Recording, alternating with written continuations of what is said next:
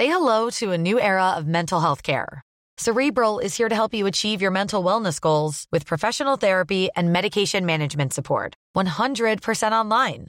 You'll experience the all-new Cerebral Way, an innovative approach to mental wellness designed around you. You'll get a personalized treatment plan from a therapist, prescriber, or both in a safe and judgment-free space. Your Cerebral therapist or prescriber will outline a customized plan with clear milestones along the way, so you can get to feeling your best. With Cerebral, you're not alone in your mental health journey. We're here to empower you to live a fulfilling life. So take that first step towards a brighter future and sign up today at Cerebral.com/podcast and use code ACAST to get 15% off your first month. Offer only valid on monthly plans. Other exclusions may apply. Offer ends July 31st, 2024. See site for details. Tonight on Piers Morgan Uncensored, lies, damn lies, and the Sussexes. As the monarchy braces itself for more mudslinging on Netflix, Harry and Meghan's latest fibs are laid bare. Britain is rocked by the biggest wave of winter strikes in decades, and rail chaos threatens to wreck Christmas for millions. I'll talk to the government minister, who so far failed to get a grip. Plus, the infamous con man behind Fire Festival was jailed for one of the biggest frauds in music history. Now he's back with a new ruse. Should he be allowed to? He joins me live.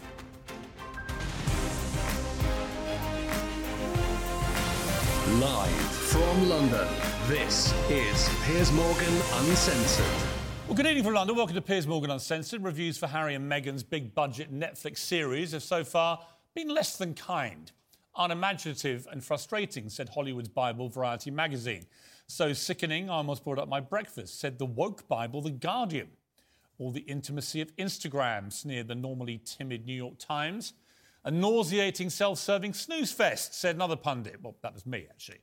Now, against this deluge of derision, Netflix today released a new trailer for the second half of this compelling series, which comes out on Thursday. Viewer discretion is advised. This clip contains weapons-grade hypocrisy. I wonder what would have happened to us had we not gone out when we did. Our security was being pulled. Everyone in the world knew where we were. I said, we need to get out of here. We are on a freedom flight. To see this institutional gaslighting. I wasn't being thrown to the wolves, I was being fed to the wolves. They were actively recruiting people to disseminate disinformation. They were happy to lie to protect my brother. They were never willing to tell the truth to protect us. Prince Harry and Meghan Markle. The rogue royals. They just wanted to be free. They wanted to be free to love and be happy. I applauded that. In order for us to be able to move to the next chapter, you got to finish the first chapter. It gave us a chance to create that home that we had always wanted. I've always felt as though this was a fight worth fighting for. Institutional gaslighting, says Harry. Do you think he even knows what that means? They were happy to lie to protect my brother. Who? The royals? Me? The media? Who is it? The irony is earth-shattering, isn't it? Harry and Meghan are the Duke and Duchess of gaslighting themselves. The entire show is a cynical attempt to manipulate viewers into questioning their own recollections of reality. And if we learned anything at all from the first 3 hours of this $100 million wine-a-thon, it's surely that this dismal duo wouldn't know the truth if it smacked them around their smug chops. Let's look at their truth versus the actual truth. Meghan moans that royal advisors forced her to uninvite her dear niece, Ashley, from the wedding, the only member of her family that she seemed to be still talking to. How do we explain that this half-sister isn't invited to the wedding, but that the half-sister's daughter is? And so, with Ashley, the guidance at the time was to not have her come to our wedding. Yeah, that was a lie. Impeccably placed royal sources told the Sunday Times no such guidance was ever given. And that was supposed to be the show's big example of how Meghan really cares very deeply about her family. So deeply that only one member of that family was at the wedding, her mother. Not even her favourite little niece, Ashley. Meghan also sees she got no advice on royal protocol, forcing her to learn how to be a princess all on her own. Joining this family I knew that there was a protocol for how things were done. There's no class and some person who goes sit like this, cross your legs like this, use this fork, don't do this, curtsy then, wear this kind of hat. It doesn't happen. Another lie. And by the way, Meghan, if you don't like me calling you a liar, just sue me and we'll go through all this in court. The Sunday Times discovered she was actually handed a 30-point dossier, studiously researched, brimming with information and contacts. Meghan later simpers that she never wore bright colours to show respect, because she's all about respect. So I was like, well, what's a colour that they'll probably never wear? Camel, beige, white. So I wore a lot of muted tones, but it also was so I could just blend in. Like, I'm not trying to stand out here. No, the last thing Meghan Markle would ever want to do is stand out. But it's all another lie. Photos taken by the evil, bigoted British press show her wearing pretty much every colour in the rainbow. The show opens with the claim that the royal family declined to comment on the series. That's another lie. The palace says it received one email from an unknown company, and attempts to verify it were flatly ignored. Even the story of their romance and engagement turns out to have been a series of whoppers. They told the BBC in 2017 they were set up by a mutual friend on a blind date. They told Netflix they met on Instagram. And what about Harry's modest proposal in their humble cottage kitchen? It happened a few weeks ago, earlier this month, here at our cottage. Just a standard, typical night for us. It's a cosy night. What were we doing? Just roasting chicken and roasting having... chicken. Trying to roast chicken. Trying to roast a chicken. And it was just an amazing surprise. It was so sweet. An amazing surprise. It was so sweet. Well, according to Netflix, which is their show, it was actually a candlelit extravaganza in their walled garden. And Meghan was so amazingly surprised, she managed to figure out what was happening and tell her friend about it before Harry even popped the question. A small little detail, but rather like their claim, or Meghan's claim, that they'd been secretly married by the Archbishop of Canterbury in their garden before, 3 days before, the big televised wedding, which also turned out not just to be untrue, but had it been true, would have led to the Archbishop of Canterbury being incarcerated in prison. As with all things Meghan and Harry, it would seem, the truth just doesn't really exist in their world. It's their truth, their version of it. Meghan also lambasted the entire BBC engagement interview as rehearsed and an orchestrated reality show, because that's the last thing she'd be engaging in, isn't it? An orchestrated reality show, like the Netflix series.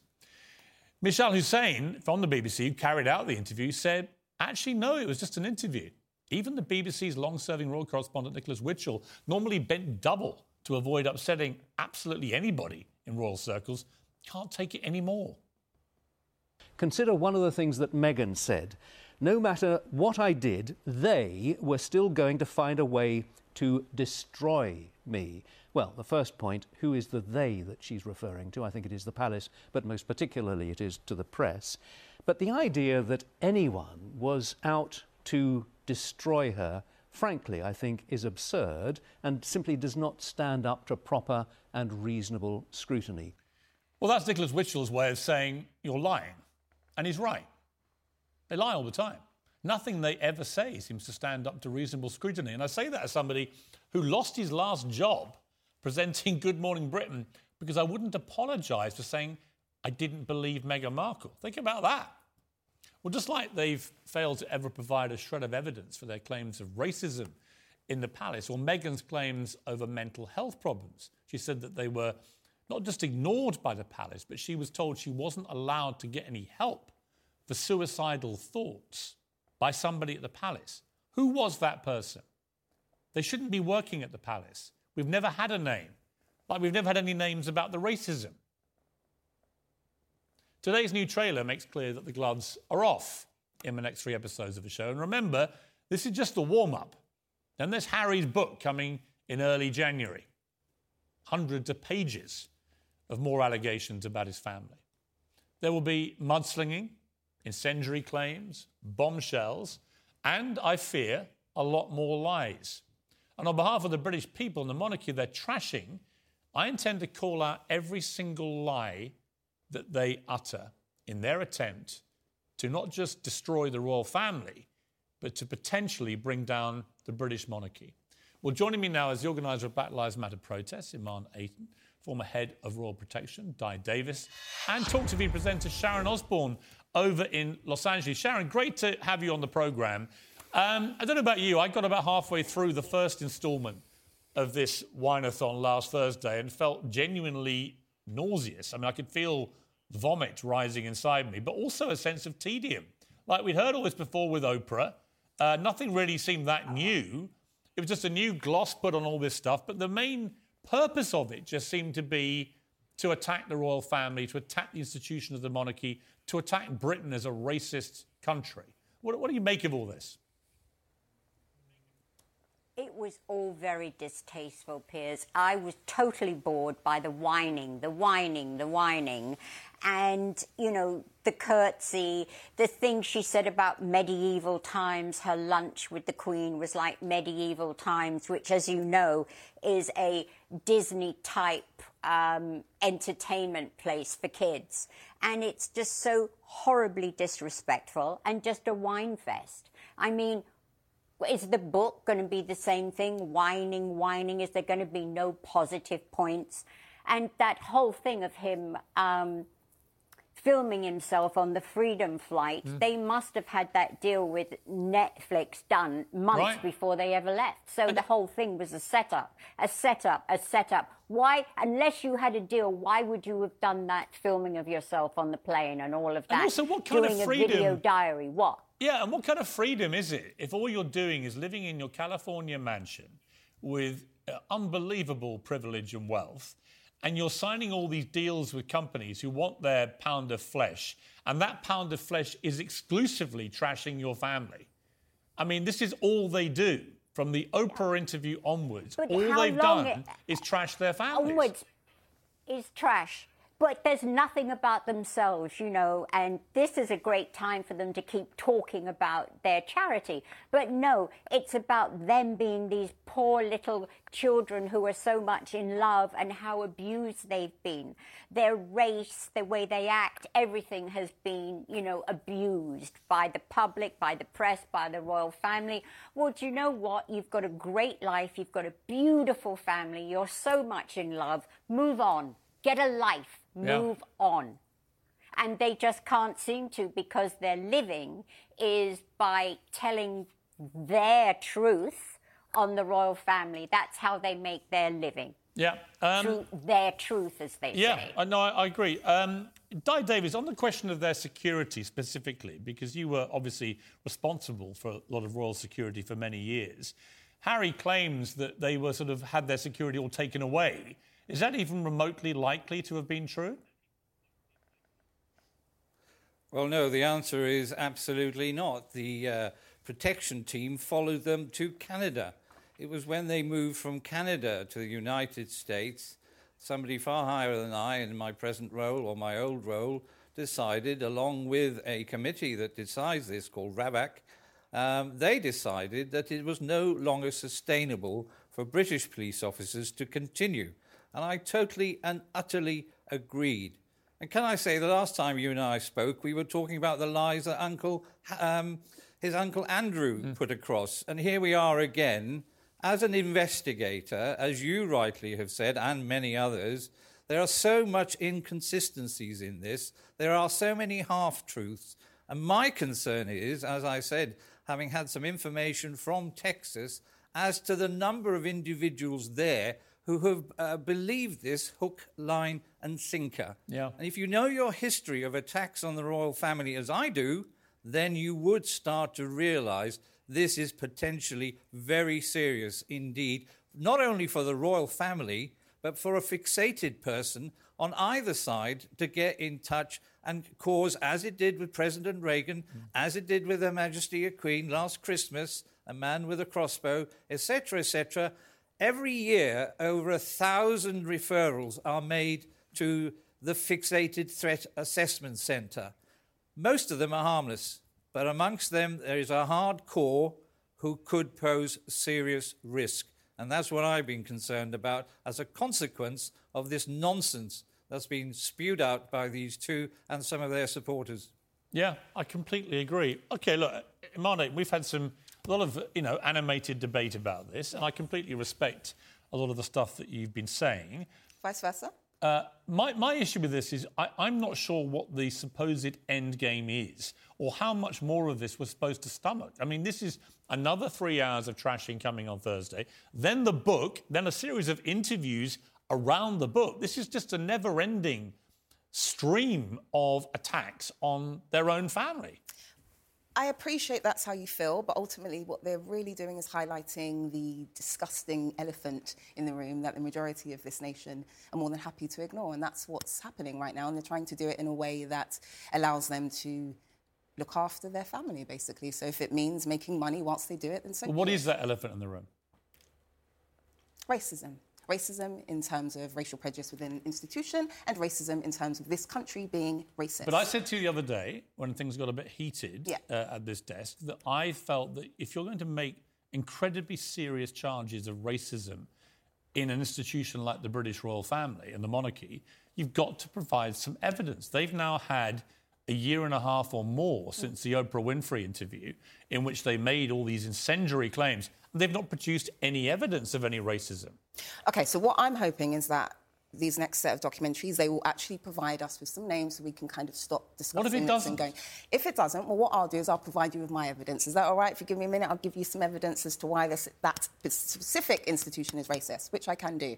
So, in terms of the evidence that you are likely to find, it is going to be in the form of covert racism. And I know you don't like that word, but it is a fact. So, examples include, in terms of the institution, the distribution of the Order of St. Michael, which is a badge which ultimately depicts a white man with wings trampling a black man. We can also delve into the fact that that institution hung up pictures of a little black slave boy on the walls within the institution, and everyone was so blinded by their racial prejudice that no one saw fit to take it down when the black president popped round for tea. Or we can delve into the fact that the Queen Elizabeth, or rather the late Queen, made sure that she did not have to adhere to the equalities laws and legislation, which is arguably what a true racist would do, and we cannot take away the fact, You're negate the fact... You're calling the late Queen a true racist? No, I'm saying it's arguably what a true racist would do, to she make sure... racist. You're the head of the Commonwealth. She couldn't have been a less racist person if she had tried. Ask anyone in any of the Commonwealth countries about the Queen. None of them ever felt the Queen was a racist. And when you say things like that, you lose me. I'm like, that's a ridiculous thing to say. OK, so I'll explain it. So racism was the building blocks for the transatlantic slave trade, a trade that was funded by the royal family, and they ultimately made their wealth off of the blood, sweat and tears off of enslaved Africans. And it was this country... Hold on a second. It was this country that actually led the end of slavery. Which everyone likes to talk about. Hundreds of years ago, by the way. But you also contributed to it. And what you fail to realise is that the legacy of colonialism and slavery and British politeness play a vital role in the perpetuation of covert racism. In other words, the present-day racism that I talk about today, which is in the form of covert racism. So would you just say you've described the late Queen as effectively a true racist? Arguably. And you think the country is racist? OK, so if anyone that doesn't think that this country is racist... No, are we a racist country? So I'm going to or are we a country that actually is remarkably tolerant, has extraordinary multicultural society, but includes some racist people? Which one is it? So if you don't think this is a racist country, you should probably speak to Diane Abbott, the black footballers who have to contend with racism on a daily basis, or we can delve into the 85,000 people who reported... So you're saying because a few people... Can I just finish, Yeah. Piers? Or we can delve into the 85,000 people who reported racially motivated hate crimes in 2021, and it's subsequently gone up to 100,000. Right. Or we can delve into the 120,000 people who have left their jobs in the last 5 years due to racism. Or we can delve into the quarter of staff and 56% of students within higher education that have to contend with racism. Or if none of those are acceptable, I can happily show you my plethora of messages that I receive after this interview. I do not dispute for a moment there are vile racists in this country. I don't dispute for a moment if you trawl enough on social media, you'll find them. But I do think they are the ugly little barnacles peering out from rocks. I don't believe that they are actually what this country stands for. I don't believe the vast majority of people in Britain are racist. I don't think we're an institutionally racist country. And I certainly don't think the Queen had a racist bone in her body, which is why she's such a beloved figure in the Commonwealth. So can I just add that... Again, I said it to you last time. This country has a very rudimentary understanding of racism, often referring to overt racism as the defining factor for racism. The problem with covert racism... That couldn't be even more... Right, but the trouble with covert racism is you end up with people like Meghan Markle who say, I was a victim of racism, but don't feel they have any compulsion to have to say what actually happened, when it happened, and who said it. And that is, if that's covert racism, the problem with it is there's no hard fact to support it. But that's the issue with... OK, so firstly, I will preface my statement by saying I agree with you. It should be known. That's a fact. It should be known, and she should make a point of saying it. I really do hope that she does. But ultimately, like I said, this is about her highlighting a truth that many people are failing to acknowledge. And like I said... All right, let me bring back Sharon. An odd frame of reference. Let me bring back Sharon. Sharon, look, these are pretty incendiary comments from Iman here, that we are a racist country, that the Queen effectively was a true racist. Covertly or otherwise. I mean, I find those comments pretty offensive. What do you think? I think that, as in every country in this world, there are a sect that are anti-Semitic, racist. There always will be, no matter what. There always will be, because there's good and bad in every race. There's always a little group of these nasty little evil people that dislike someone because of colour or religion. Those are the two main dislikes. So, yes, there is a certain minority in England that are very racist and are very anti-Semitic, OK? And I can say that being a Jew. So the thing is, it's never going to end. It hasn't ended for thousands of years. Why should it end now? But you carry on. You don't give these people a platform. You want to talk about somebody with a platform, Kanye West. He has millions of followers that follow him, that adore him, and will do what he wants them to do. You see, I actually think Meghan Markle... The country isn't overall racist. No, and I think Meghan Markle branding us a racist country and attacking the institution of the monarchy as racist. It's unfair. I think totally unfair. She is what I would call a race baiter. If she doesn't produce hard evidence to support these incendiary claims, she becomes a race baiter, exploiting racism and the issue of racism to act as a kind of protective shield around her and to make herself extremely rich and famous as a professional victim. Last word to Di Davis. Di, just as somebody who has been around the royal family for many, many years, how do you feel about the way the reputation of the royal family is being so traduced in this way? Well, I'm appalled, frankly. Some people see racism around the corner. Racism is in Africa, it's in India, it's in every continent. And so to pick on the royal family in this way is both insulting. It's also insulting. Most of the media are very decent people. I know a huge amount of people for the last 50-odd years in the media. Most, like you and I, are decent people. To vilify both the royals, the media, and the nation, and somehow imply we're all racist, is nonsensical, in my opinion. And I just despair that there are so many who will take the word of proven liars and then translate it into this issue about racism.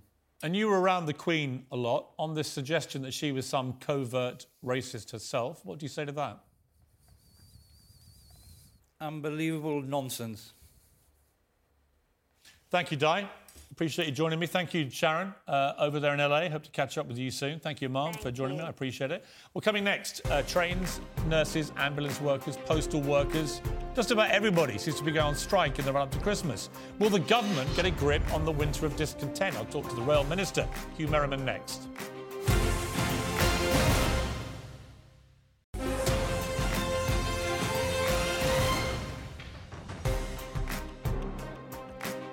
Well, welcome back. After 2 Christmases wrecked by the COVID pandemic, this year's festivities were supposed to be a hard-earned and belated celebration for millions of long-suffering British families. Instead, Britain's facing its biggest wave of winter strikes in decades, including train strikes set to wreck Christmas travel. Joining me now is Conservative MP and Rail Minister Hugh Merriman.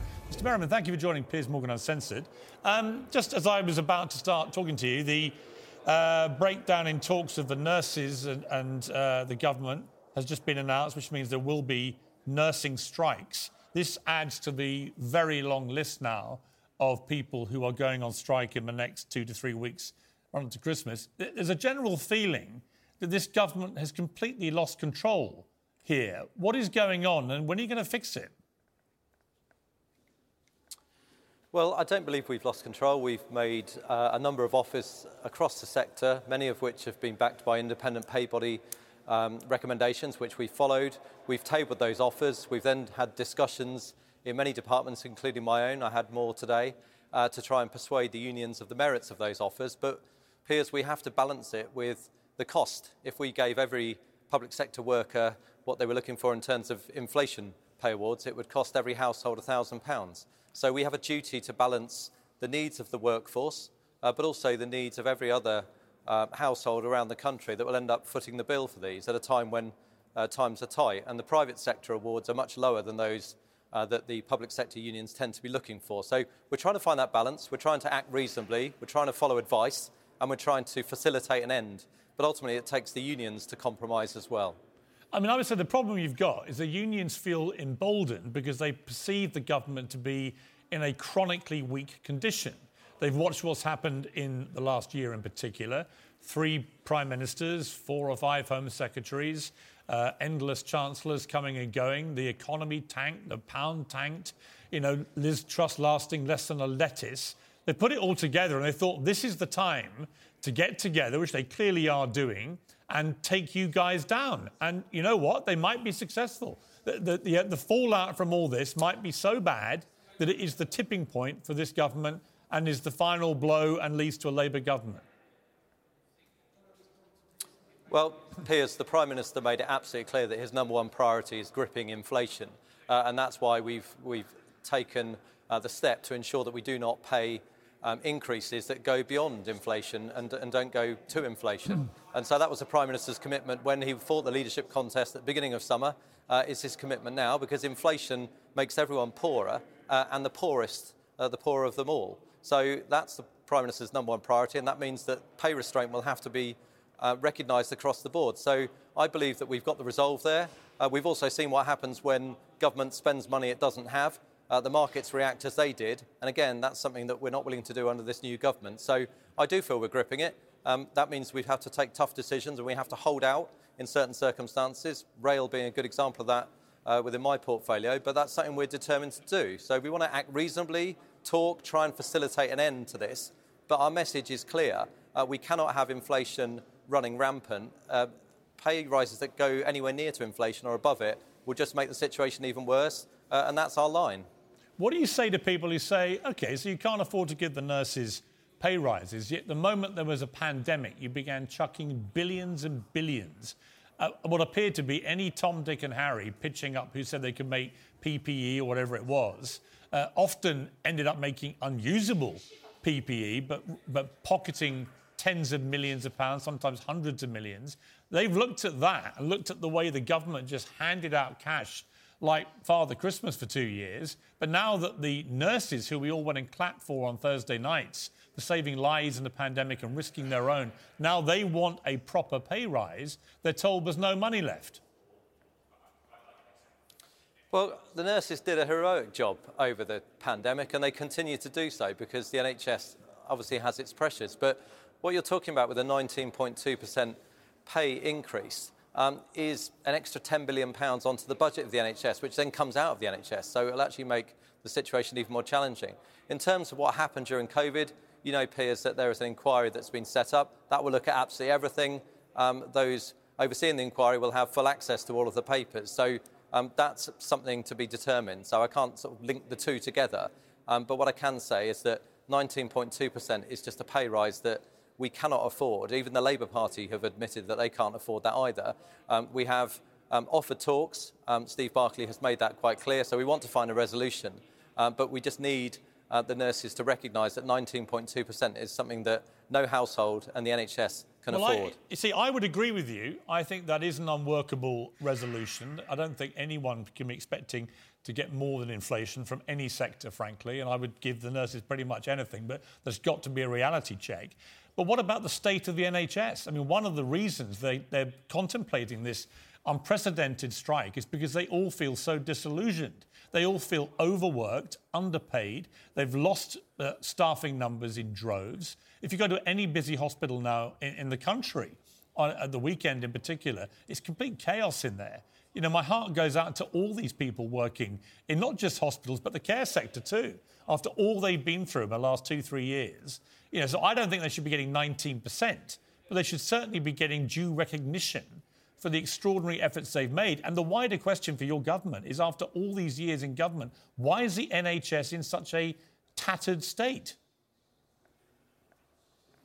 Well, the NHS, of course, has had severe challenges, not just from the ageing population and social care issues that we all know about, but also, as you picked up yourself, the pandemic.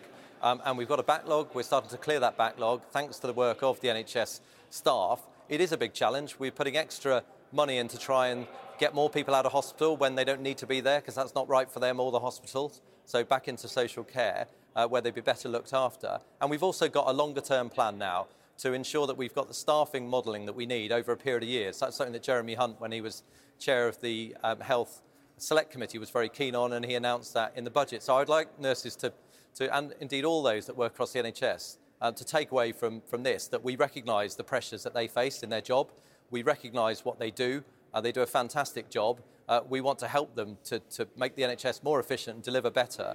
But the challenge for us is that if we pay out a 19.2% pay rise, then we can't do both in that sense. So we're asking for a pay rise, a discussion that makes it a more reasonable figure, and then we can look to see what can be done. But I just want to be absolutely clear. We need to ensure that the pay rises do not breed inflation, because that just makes everyone poorer. I would point out, one of the Piers, other problems you have, I would say, in terms of perception, is your recently departed Health Secretary throughout the pandemic, Matt Hancock, has been raking it in to the tune of hundreds of thousands of pounds, eating kangaroo testicles in an Australian jungle on reality television, doing another reality TV show, writing a book of fake diaries, which were concocted after the event, which make him look great and everybody else look useless, and is now releasing TikTok videos. Here's a video he released today. Oh my God, I can't believe it. It's 2 years ago today that we did the first vaccine in the world in Coventry, and then I cried on TV. So embarrassing. Well, it was embarrassing, mainly because I was the one that was interviewing him at the time when he burst into apparent tears, and there were no actual tears. I mean, everything about Matt Hancock seems to be fake and embarrassing. But if you're a nurse watching this health secretary, who then had to quit and disgrace because he broke his own lockdown rules, if you watch him raking it in, literally, he's heading towards millions now for his shameful running of the pandemic and his shameful departure from government. How difficult does that make your position as part of a government now trying to persuade nurses they shouldn't be entitled to a few extra £100? Well, it appears you can see my backdrop. I'm here in Parliament, which is where I always am, because that's my job. That's what my constituents sent me here to represent. They did not send me to go on to reality TV shows, and I think the government have made it quite clear from the Prime Minister downwards that that's not where an MP should be spending their time when they're elected by the public to do a job that we should all be privileged and proud to do. And in my view, you can only do that by being in Parliament and going through the division lobbies and taking part in debates. So clearly my style is different to Matt's in that particular sense. He'll have to account for himself. As for TikTok, I promised my youngest daughter that I'd never be on it, and I never have. So I can't account for that either. We all do things differently. What I would say is the vast majority of MPs and ministers work incredibly hard and will be found here late on a Monday evening voting. And that's something that I just asked to be sort of balanced out with one outlier. OK, I'm going to end with a concession to you, because we're both Arsenal fans, and in fact you've berated me in the House of Commons. We are. Over Arsenal. But you got particularly exercised with me when I demanded the head of Mikel Arteta on a plate after he went through 2 unsuccessful seasons. I believed he was not entitled to a massive pay rise, not entitled to a new deal. You harangued me on Twitter for this. And Mr. Merriman, I'm big enough to admit that you were right. Arteta has turned out to be an excellent manager. We're top of the league, and although it sticks in my gullet to do this, I have to accept that you were right and I was wrong. Well, that shows the great man that you are. I wasn't going to raise it, but I think it's nice that you have. I think he's doing an amazing job, and hopefully we'll both be smiling at the end of the season. I was hoping the season would almost stop now, but let's see if we can get even more points on the board. I totally agree. Mr. Merriman, thank you very much indeed for joining me. Thanks, Piers. Well, coming up next, Gareth Southgate says he's... Botox Cosmetic, out of botulinum toxin A, FDA approved for over 20 years. So, talk to your specialist to see if Botox Cosmetic is right for you. For full prescribing information, including boxed warning, visit BotoxCosmetic.com or call 877-351-0300. Remember to ask for Botox Cosmetic by name. To see for yourself and learn more, visit BotoxCosmetic.com. That's BotoxCosmetic.com. Conflicted about his future. Should he carry on as England's manager? I'll get reaction from my pack and give you my verdict.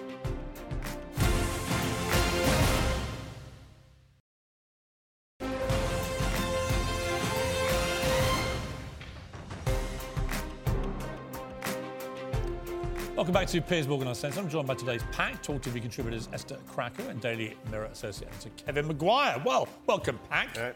So it's the hope that kills every time. England for the 56th year since we won it in '66 when I was 1 year old. We failed to win a major tournament. But it's odd, Kevin. I'm not feeling the normal fury, demands for the manager to be sacked. All the normal stuff that goes on, there seems to be a different mood in the air, and it's one which is like, you know what? We've actually got a pretty good team. We've got a pretty impressive manager. We nearly won the Euros last time. We narrowly lost to the world champions this time and could have won it if Harry Kane had scored the second penalty. These kids, the young kids, the superstars of his team, Foden and Bellingham and Saka, they're all very, very young. Yeah. Why would we get rid of Southgate? You wouldn't, would you? And you would hope he would stay, but you could see why he will reflect. And he's taken England so far since we were humiliated by Iceland in 2016, the mighty Iceland, at the Euros. And he's got, a World Cup quarter, he's got a World Cup semi. Euro final. No, I hope he stays out his contract. But what I like about Southgate is the fact he might not, and he's thinking about it. Yeah, I agree. He's a thoughtful guy, And I think he has changed the culture with the team. I think Yes. it's a completely Which I different... think matters, actually. Yeah, actually, I mean, I find some of the virtue signalling a bit over the top. All the armband stuff I could do without. But I do think that they're a decent group of people, led by Harry Kane, who's a decent guy. And I think they try and do the right thing rather than go out of their way to do the wrong thing. Yeah, exactly. And I think he's been blessed. Southgate has been blessed with a fantastic generation of players. I don't see why he would go. And I didn't watch the France and England match feeling embarrassed by the way we played, which is important. I think everyone said they did us much of the game. Exactly, they did do us proud. If Kane hadn't missed, I think we've got a very good chance of winning the Euros in Germany because I think our young players will all be 2 years older. Bellingham is already world class. He's 19. Saka was fantastic. He's just going to get better. Yeah. No. I think that you look at that team and he can take it on. So I hope he stays, but I do like the fact that he hasn't just automatically said, I've got a nice Are you going to a Christmas party? Yeah. Are you? Yes. Are you? So what are you going to call it? It's just a Christmas party. Civil servants have been told to refer to Christmas parties as festive celebrations as part of new woke guidance on inclusion. Because people from other faiths may not like the word Christmas. God spare me! Look, if you want to call your party a festive celebration, I'd still come along. But they're being told, not to. But I might think you've got your tongue in your cheek when you do that. But then there are more diverse groups who think it's respectful. And if they want to do it, England, the UK is a Christian country. So I'm not going to go to Dubai. It is a Christian country. Didn't you see the census showing that fewer than half? I'm sorry, but it's still a Christian country rooted in Christian traditions. I'm not going to go to the Middle East and not wish someone Eid Mubarak. You can call it a Christmas party. You probably wouldn't do that. And in Rome, do what the Romans do. You know, you right-wingers are real right-wingers. Just let people live their lives how they want. So Greg's, my favourite store, where you get those vegan sausage rolls that have more salt in them than McDonald's cheeseburgers. They brought in pronouns on staff name badges after feedback from employees, which include the usual she, her, hers, him, his, they, them, theirs, even though they're singular people who call themselves they. Never quite get that. Or neo-pronouns. This is a new one for me, which apparently can include Z and Zia and Faye and Faya. Before you answer, I just want to clip my fingers for the world. Who is going to walk around a Greggs selling ghastly vegan sausage rolls with a badge saying Zia and Fay Fair? What does it even mean? And you can never choose a fun one. You can never say, like, guess. What does it mean? My Highness. You're both triggered again. No, but just let people be If you're going to choose your pronouns, choose a fun one. Mine would be Your Highness. You can still get If I wore a badge, right, walking around the street that just said dickhead, right? You go, don't be so ridiculous, right? If I wore one with Zia Fay Fair, what does it mean? I'd attempt to respect you if you went around with a badge saying dickhead. Would you? Would you? I would defend you. Because many might think I've got a more natural affinity with that than you would with the word Z. If the Greggs boss class said you must wear these badges, I would push back. But if the staff want to wear them, what's wrong? I don't want to go into I don't want to go Greggs full stop because it might slip me a vegan sausage roll. But I don't want to just be forced with this pronoun nonsense everywhere. If you want to wear one in your own home, get on with it. What, you're going to say, look, there's a chicken sandwich, I can't have that now, I've seen your she. Why anything saying Zia on your badge? But who is it hurting to not have pronouns on their badge? Just take a guess. Yeah, yes. But if the staff want them, there's a reason. They want to respect other staff, presumably, or customers. They've been, as Elon Musk would put it, they've been contracted with the woke virus. Yeah, it's a very afflicting thing. I'm going to bring in chill pills for you two next time. I'm just saying, it's patently absurd. I'm going for a sausage roll, not to find out what Zia's real name is. It's not going to put you off, really. It is going to put me off because it's weird. It is weird. Let people be people. It is weird. But they're not people, they're weirdos. Yeah. And that's the problem. All right. Thank you, Pac. Good to see you. Well, coming next tonight, the Fire Festival was advertised by A-listers like Ja Rule. Is he an A-lister? Who is Ja Rule? Kendall Jenner and Bella Hadid, with tickets selling for as much as £75,000. But it turned out to be a complete fiasco, and its founder and organiser, Billy McFarland, was jailed. Well, he's out of jail, and he joins me next.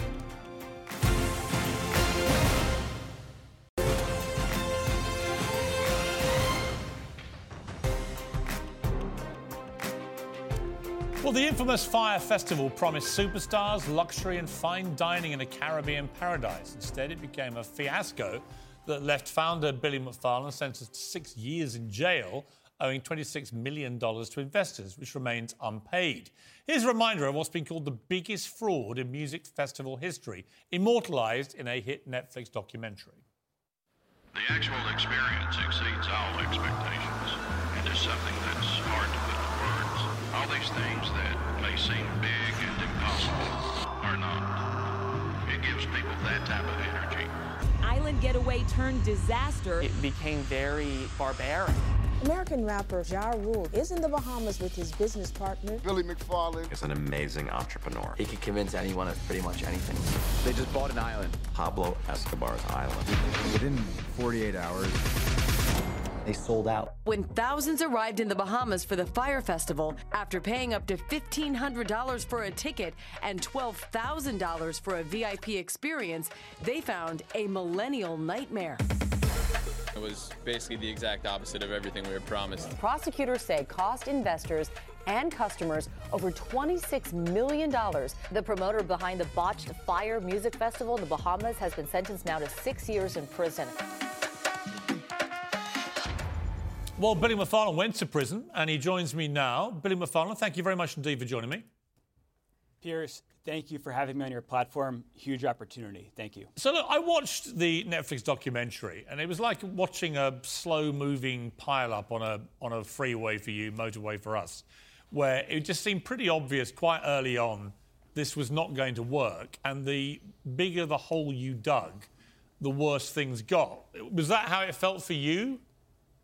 Well, Piers, first, you are braver than me because I've never watched documentaries and still can't get myself to do it, but I was just so wrong. And I'd like to, start with telling you what I thought that I was trying to do. So I thought that I was taking these different people from diverse backgrounds and bringing them together through adventures and experiences. And when this was happening, it was almost like I found my little slice of magic in the world as these people were forming relationships and sharing ideas. And I really just wanted to share this with everybody. And I was just so wrong in my approach to do that. Well, hang on. Look, I'm sorry, but your attempt to make yourself out to be some magic maker, keen on spreading diversity, it all sounds great now. But the truth is you were trying to fleece them all for cash. That's why you ended up in prison for so long. I mean, it was a money-making vehicle. Your intention was not to, get a load of happy campers together and spread love and diversity and a bit of magic. It was to empty their wallets, wasn't it? I was so wrong, and I lost everything I had in the process and lost the support, the relationships, and the trust of all of my friends and all of my investors and all of my team members. As crazy as it sounds for me, sitting here looking back at all the terrible decisions I made, I truly thought that I was going to pull off this event. That does not excuse the lying to investors that I did to try to get the capital that I thought I needed. And Piers, I was wrong. I messed up. I mean, you're planning another festival now called Pirate, I think, which is probably quite appropriate. But why should anybody trust you either with money as an investment or buying a ticket to this thing, given what happened before, given you've not paid off all the people who lost money last time? Yeah, that's a really good question. And in my mind, there's two ways to look at in my mind, there's two ways to look at this. And I think that one option is to essentially crawl in a hole and die of remorse. And I think that's something a lot of people probably want. But then how does everybody get paid? And for me, I need to find pride in my life by at least trying to right my wrongs and make it up to everybody that I hurt. I mean, you went to prison for quite a long time. What was that experience like? Yeah, so served around 4 years, and I just kept making it worse and worse upon myself. I actually ended up spending 309 days in solitary confinement. So for the first period of my life, I was really forced to sit in timeout and reflect on terrible decisions and try to understand what makes me tick as a human and how I could try to do something positive moving forward.